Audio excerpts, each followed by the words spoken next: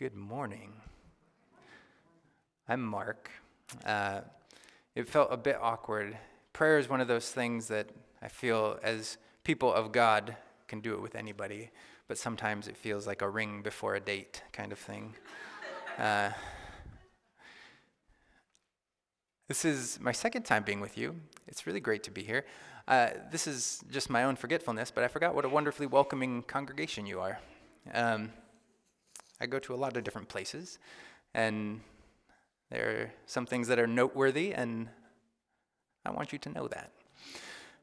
I'm a friend of Dan's. We've known each other since college, and so this is always a fun thing for me to come and be here in his stead. Well, the men are off. There's more men here than I anticipated, so I'm going to be making mental notes of removing all of my jokes that were...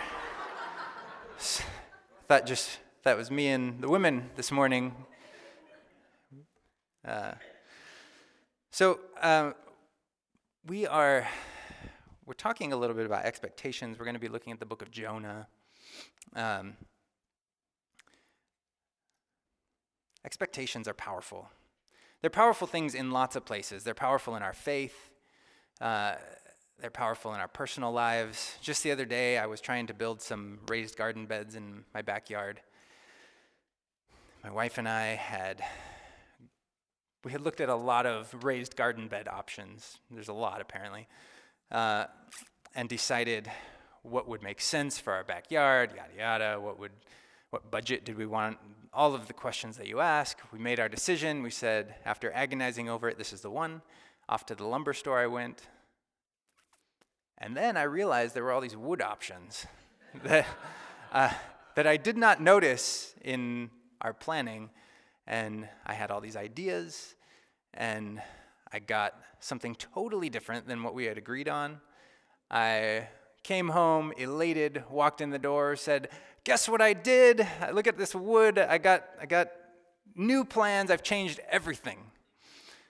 She did not share my enthusiasm. Her first question was, well, what does it cost? Which is a fair question, to which I replied, it was a little more.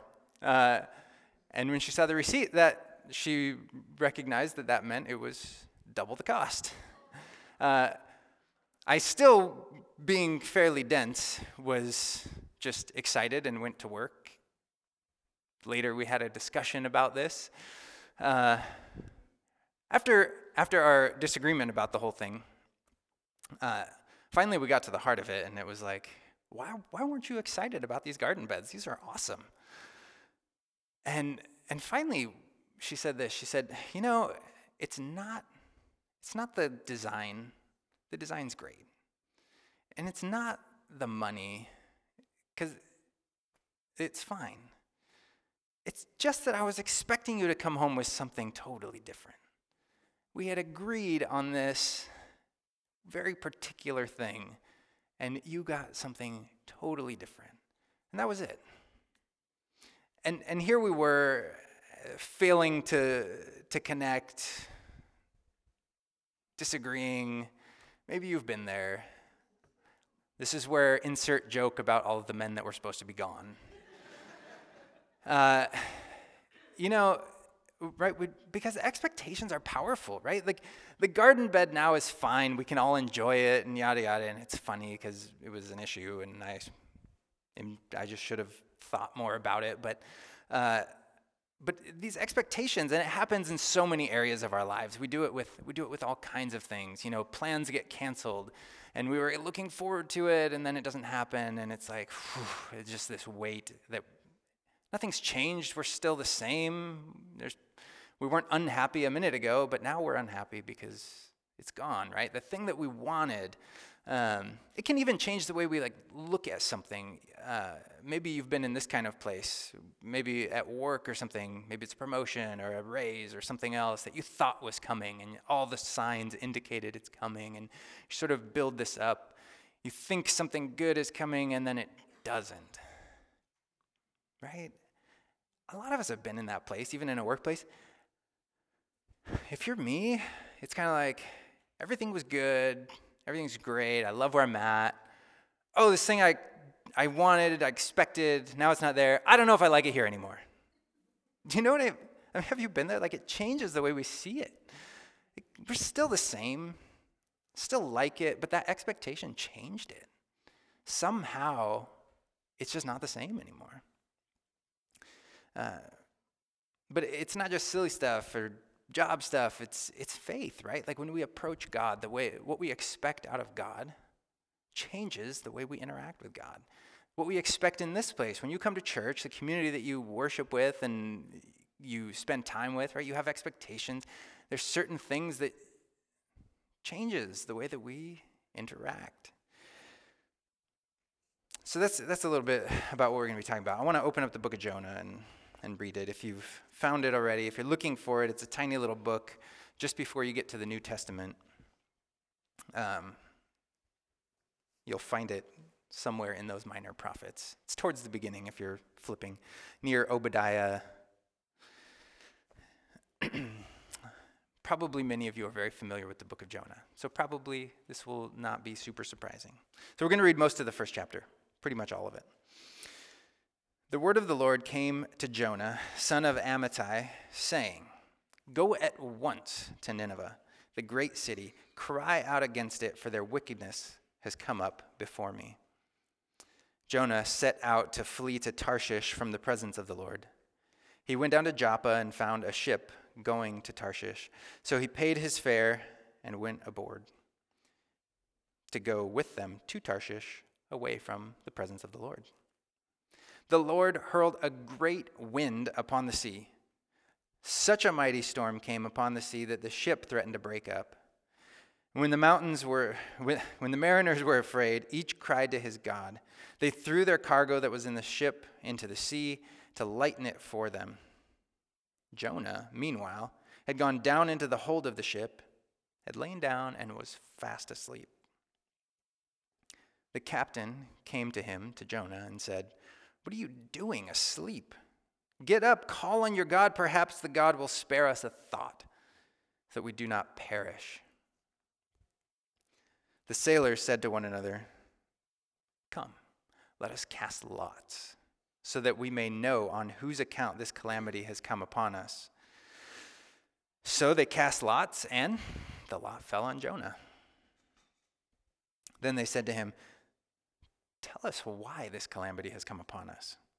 What is your occupation? From where do you come? What is your country? Of what people are you?" "I'm a Hebrew," he replied. "I worship the Lord, God of heaven, who made the sea and the dry land." And the men were even more afraid and said to him, "What is this that you have done?" For the men knew that he was fleeing the presence of the Lord, because he told them. Then they said to him, "What shall we do to you, that the sea may quiet down?" The sea was growing more and more tempestuous. He said to them, "Pick me up, throw me into the sea, and the sea will quiet down for you, for I know it is because of me that this great storm has come upon us."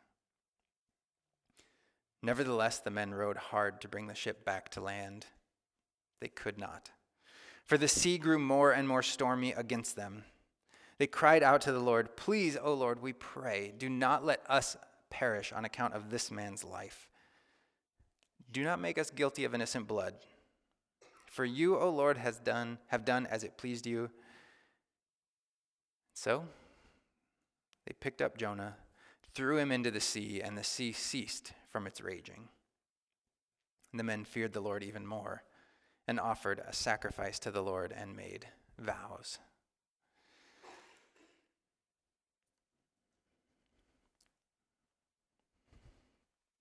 Sorry, I'm getting confused with waters down here. Jonah. Here's this prophet. This familiar story. Jonah gets called by God. It's probably not an unusual thing. He's a prophet. But he gets called to something incredibly unusual. Jonah is called to go to this place called Nineveh. We know the names, familiar with the story. Jonah, go to Nineveh, proclaim against the city. Nineveh, though, this is helpful to know. Nineveh is not a friendly place to Jonah. Jonah, we know, is an Israelite. He's one of God's people from a different land. Nineveh, being one of their enemies, is not a friendly place to go.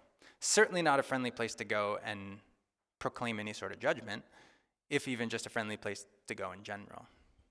This is what God says: get up, go to Nineveh. Well, I mean, as if that's not bad enough, this is highly unusual. In fact, that doesn't actually capture what it is. This is unprecedented. This just doesn't happen. Jonah is told by God, Jonah, career prophet, get up, go to Nineveh, proclaim this message against them. We find out later that the message is God's going to destroy your city. Not a great thing to go do. Jonah is the only prophet who has ever been asked to go to a foreign land and to proclaim judgment against it from God. Prophets are typically asked to go proclaim hard things. Prophets say a lot of hard things to the people. It's always in the context of their own people, right? Which makes sense.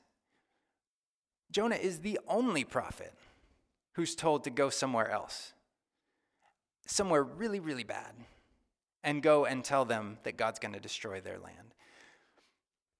Not only is this incredibly unappealing, but you have to think of it from Jonah's perspective. I didn't sign up for this, right?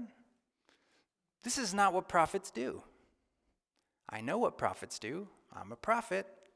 I don't do that. We don't go to foreign cities with foreign gods that hate us and tell them that they're going to be destroyed. That's not a prophet's job. And here's God. This is what I want you to do. And here's Jonah. Well, I don't think so, right? We all know the story. He gets out of town, and he takes off. And he runs the other direction. And at first, we're not told why.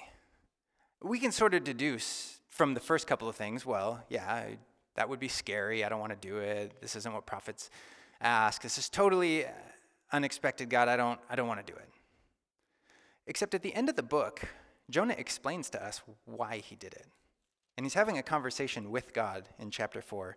And they're sort of arguing about the whole thing after it's over. And Jonah's reasoning is fascinating. This is what Jonah says. God has done, everything's over. The city wasn't destroyed. God rescued them. Everything should be happy. And this is what Jonah says to God. Oh, Lord, is this not what I said when I was still in my own country? That is why I fled to Tarshish at the beginning, for I knew that you were a God merciful and gracious, slow to anger and abounding in steadfast love. Jonah's furious because God's merciful. Here's Jonah. God, I knew you were gracious and merciful, and right, Jonah knows God very well. And he says, I knew it. I had to go proclaim this message, and then you got all soft, and you didn't do it, right? And it's not that Jonah's bloodthirsty and just wanted the city destroyed. Before this, Jonah didn't care. But what did Jonah care about? As a prophet, asked to do this crazy thing and proclaim this message. 40 more days and Nineveh will be destroyed. That's the message that we find out he's supposed to tell the people. And he's nervous when he gets the message that God's not going to do it. Why would he be nervous? Well, because if you're a prophet and the thing that you say doesn't come true, what does that make you? A false prophet, right? And it's Deuteronomy 18 lays it out for us. How do you know a prophet? A prophet comes into your land. Here's how you know. Here's one of the points. If whatever they say doesn't come true, they're a false prophet. Here's Jonah. This is his whole life. He's a career prophet, asked to go do this crazy thing. that's going to make him give up his entire livelihood, his life as he knows it. He'll never be able to even go back to his own land because he's going to be hated in his own land. God is asking him to give up nothing short of everything. And Jonah, he doesn't want to do it. He doesn't want to give up everything, right? God, this is not what I signed up for when I became a prophet. He's the only prophet that's asked to do anything like this. And yet he's being asked. That's the power of expectation, right? Jonah had this idea of what it's like to be a prophet. He'd been doing it probably for a long time. And this wasn't it. And that's the power when we have that picture in our mind. This is how it is. This is how God works.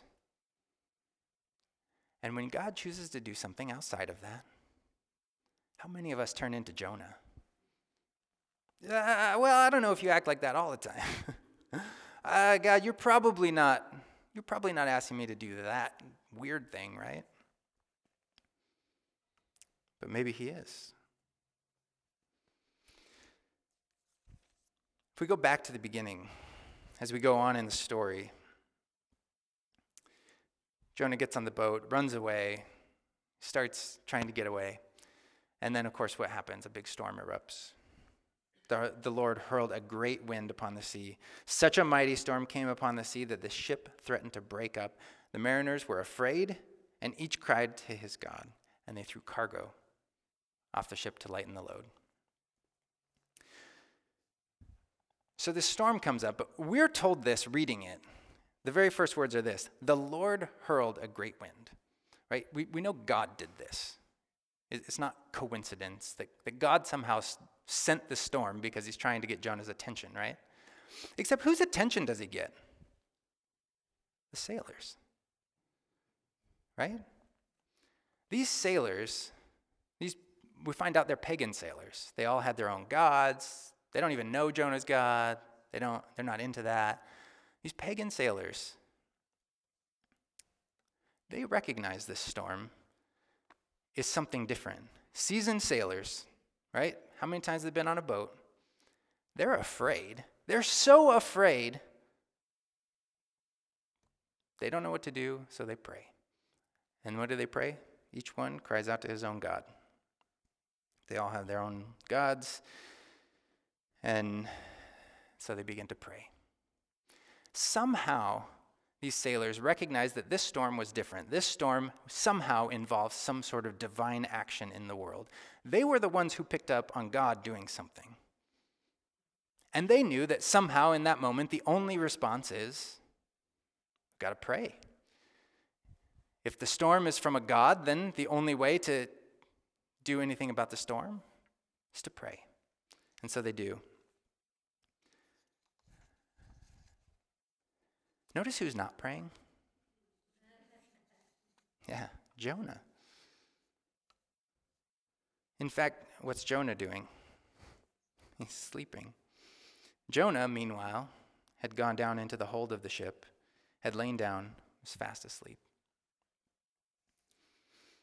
I mean, this is very revealing how somebody could be in the midst of a storm where the seasoned sailors are so afraid that they're freaking out, they're throwing things off the side of the boat, and they're praying, and meanwhile Jonah's asleep. So it's very telling into where he's at anyway.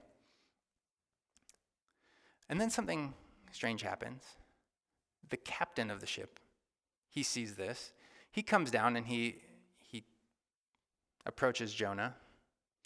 The captain came to him and said, "What are you doing, sound asleep? Get up, call on your God. Perhaps he will spare us a thought that we do not perish." The captain of the ship comes down to wake up Jonah, to tell him to pray. A prophet's job is to help people see God in the world, to help people see his action in the world, to call people to do things on his behalf, to call them to prayer.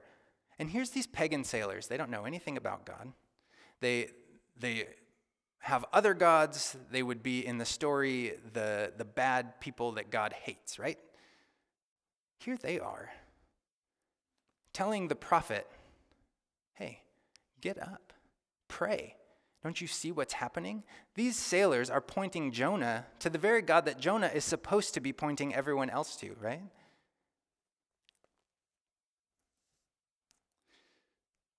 So, story goes on. Sailors said to one another, apparently nothing's happening. We don't even know if Jonah prays. This is also an interesting thing. They say, get up, pray. There's no word about if he does. So they say, okay, well, let's cast lots. Like, let's draw straws, right? God will fix the one to the right person.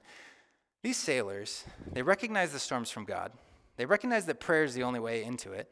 And then they somehow recognize, you know what, not only is this like some sort of divine storm that's come against us, it's apparently attached to somebody. They're so theologically astute that they recognize that this storm is attached to a person on the boat, and they need to figure out who. And so they tell Jonah, hey, we're going to cast lots and find out who it is. Of course, the lot falls on Jonah, naturally. And then they have a number of questions for Jonah. Right? What do they say? Tell us why this calamity has come upon us. What's your occupation? Where are you from? What country are you? Who are your people? What's your story? Why in the world is this happening?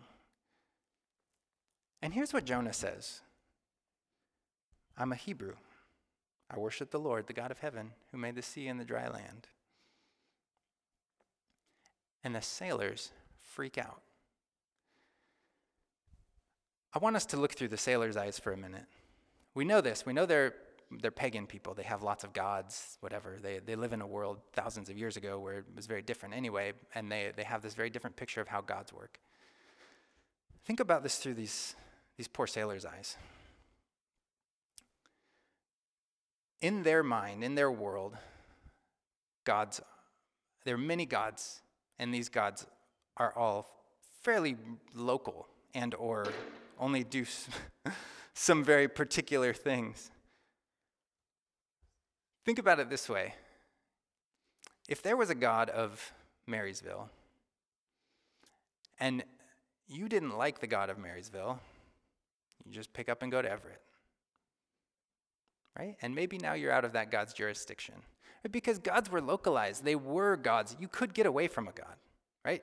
If a god is set in one place, you just go to another place.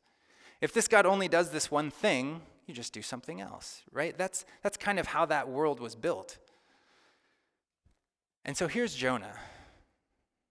Oh, I'm running away from God. In fact, it tells us this. This is really interesting in verse 10. The men knew he was fleeing from the presence of the Lord because he had told them so. Apparently, when Jonah got on the ship or whatever, at some point, he had already told the sailors that he was running from a god, and they didn't seem to think anything of it, right? Because why not? Yeah, okay, whatever. You want to get away from that pesky god? Go ahead, right? Because that works in that world. And then here's Jonah. Oh, by the way, yeah, that god, that's the God of heaven. He made the sea and the dry land. This is Jonah's way of saying, it's the God who made everything. It's the God who's over everything. It's the God beyond all of these other gods. This is like the one God, the one that's the big, over the whole world God. And the sailors freak out. We know this. We read the Psalms. We know things like, from where, O Lord, can I go? Where can I go to get out of your presence, right? And we know the answer. We can't. Jonah, the prophet, this thought seemed to have escaped him. And the sailors pick up on it like that, right? This is how theologically quick they are. Wait a second, you can't get away from that God. That's why this mess is happening. So they say, what do we do? What shall we do to you? That the sea may quiet down for us. For the sea was growing more and more tempestuous. And he said to them, pick me up, throw me into the sea, and it will quiet down for you. Which is essentially Jonah saying, just kill me, right? Here's a storm. You're certainly not going to survive. You're out in the sea. Just get rid of me. Everything will be fine. And up until this point, the sailors have been really quick to pick up on what God's doing, to try and please this God, to pray, whatever. All of a sudden, they find out, okay, what do we need to do? And Jonah's like, kill me. These sailors do this. What is it? Nevertheless, the men rowed towards the land. I don't know if we have any other fellow boaters in here. The last place you want to be in a storm is on shore, right? The rocks, the docks, anything. If this storm is big, I mean, when the water gets choppy, I don't even want my boat near shore because I know it's gonna damage it, right? You're talking this huge storm. You're afraid for your life, it's so big. You do not want to be near shore. This is essentially a death sentence for them. And yet they do it. And we find out that not only are these sailors unbelievably attuned to God's action in the world, they're incredibly compassionate. They're trying to get Jonah to the land, right? They're rowing to land to get Jonah off so that they don't have to throw him into the sea and let him die. That they'd rather risk their own lives than to get rid of this one guy who they don't know, who means nothing to them. It's pretty incredible. But before they do it, before they finally say, okay, fine, Jonah, we're going to throw you overboard, they cried out to the Lord, please, O Lord, we pray, do not let us perish on account of this man's life. Do not make us guilty of innocent blood, for you, O Lord, have done as it pleased you. They pause and they pray, and now they're praying to Jonah's God. Their prayers have changed. They're now praying to the God of heaven, who made the sea and the dry land, right? And they're saying, hey, God, look, we've tried. We've tried everything. We're going to do this. Just don't hold us accountable, right? They're kind of covering their own selves here.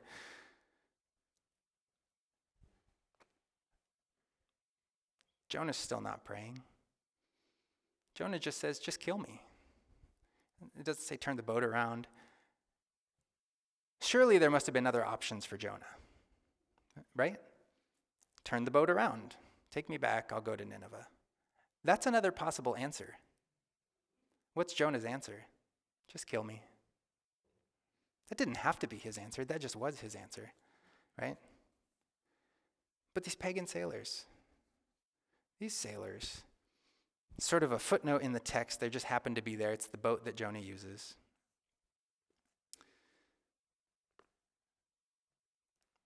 They never heard of this God. And yet they seem to see every time he does something. In fact, they were worshiping these other gods up until they met the one God. They end up leading Jonah in the way that he needs to act. They listen. They do all the right things. They never skip a beat. Compassionate. They're faithful. And this is the interesting thing. In the story, we find God in them. Not in Jonah, the prophet. In fact, Jonah finds God through them. It's because of these crazy pagan sailors that Jonah is being led back to God. And it's in them that we find God in the story, where we find faithfulness in the story. It's not the prophet.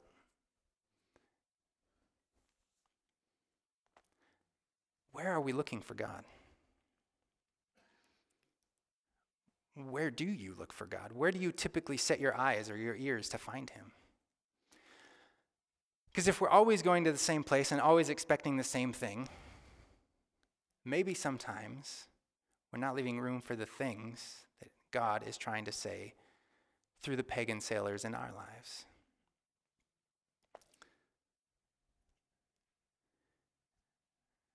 if we went to this story looking to Jonah, we're not going to find much. In fact, if you continue to read on in the book of Jonah, I don't know what picture you have of Jonah. Jonah is not the prophet who at first didn't do something right and then comes around and then is fine. He eventually goes to Nineveh and he eventually says the thing he's supposed to say. And then he gets mad at God, tells him how horrible he thinks the whole plan was. God says, "Are you sure you want to be mad?" And Jonah says, "Yes, mad enough to die." And he sits out in the desert, and the story ends with him sitting there saying he's going to sit there until he dies. That is the story of Jonah. It is not the prophet who comes around. It's not the prophet who gets on God's side. He's mad the entire time, and he ends an incredibly bad character. This is not the example. If we're looking to the prophet, we're getting the wrong example. But that's normally where we would look, isn't it?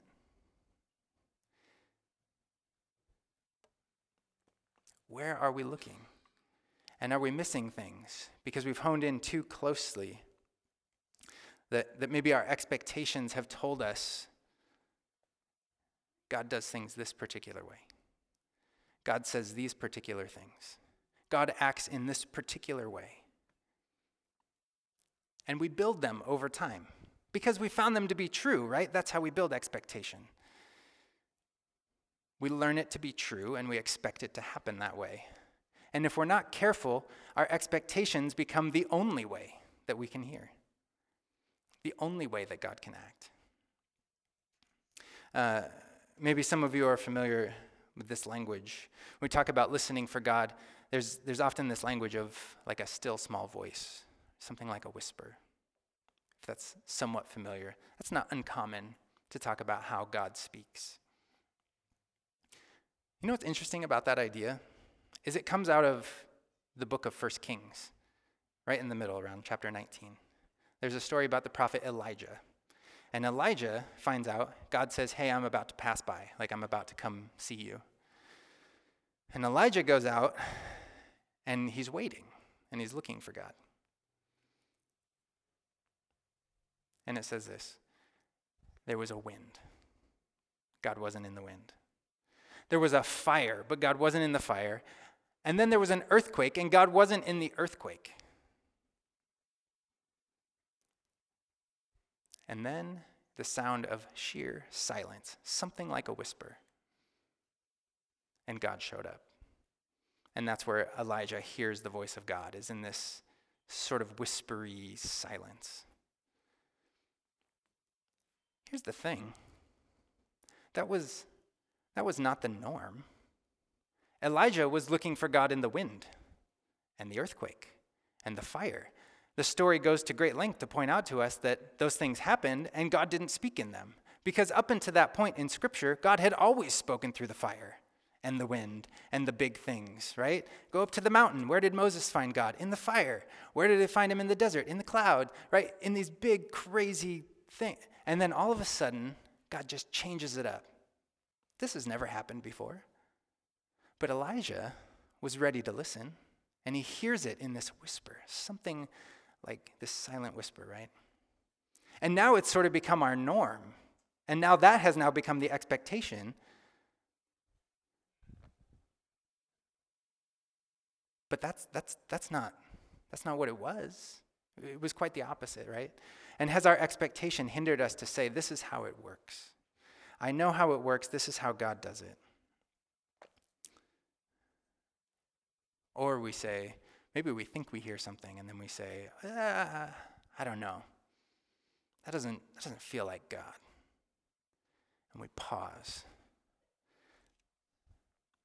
Expectations have power. They have power to change our reality and the things that we see and experience and the things that God does and the things we experience in him. And if we don't challenge them, if we don't recognize them, if we don't pause and say, how have I limited, how have I set expectations in a particular way, we might not see the pagan sailors in our own lives. And maybe it is actually people, and we have certain expectations of certain people, because who are the pagan sailors in our lives? Right?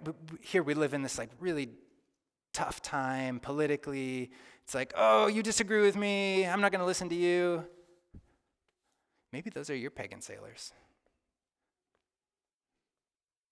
right? Maybe we've come to expect that certain things are going to come from certain people with certain belief systems, so I'm not going to listen to them.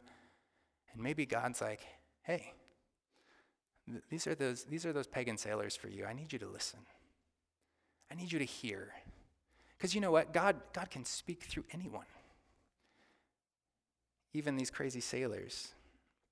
Right? Maybe we have these ideas of people in the community and, oh, there's people in that neighborhood and they have these ideas, oh, homeless folks, they all have this kind of history and, make these assumptions and then we sort of start to expect certain things as a result of what we think is their story or whatever. Oh, they dress a certain way. Oh, look at the tattoos all over them. I bet they're like this, whatever.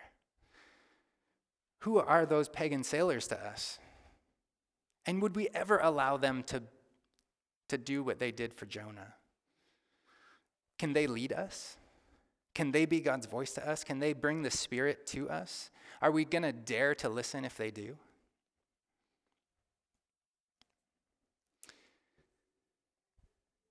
But it can happen if we let expectations of how we think God works, how we think he speaks, define our reality, and we just narrow it down more and more. Meanwhile, God's out here going, I've got all this stuff to say. I've got all this stuff to show you. But you're going to have to listen to some pagan sailors to get through.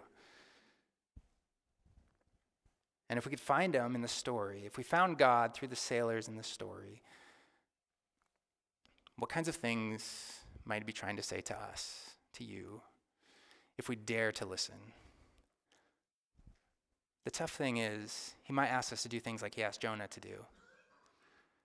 And that doesn't sound super exciting to me, probably not to you. I don't want to be like the one preacher who got asked to go go down in history as, oh, there's the one pastor who I asked to do this one thing I don't normally ask pastors to do. I don't want to be that guy.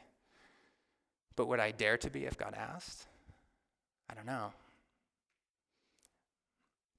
It might be hard. But it might be fantastic. Let's pray.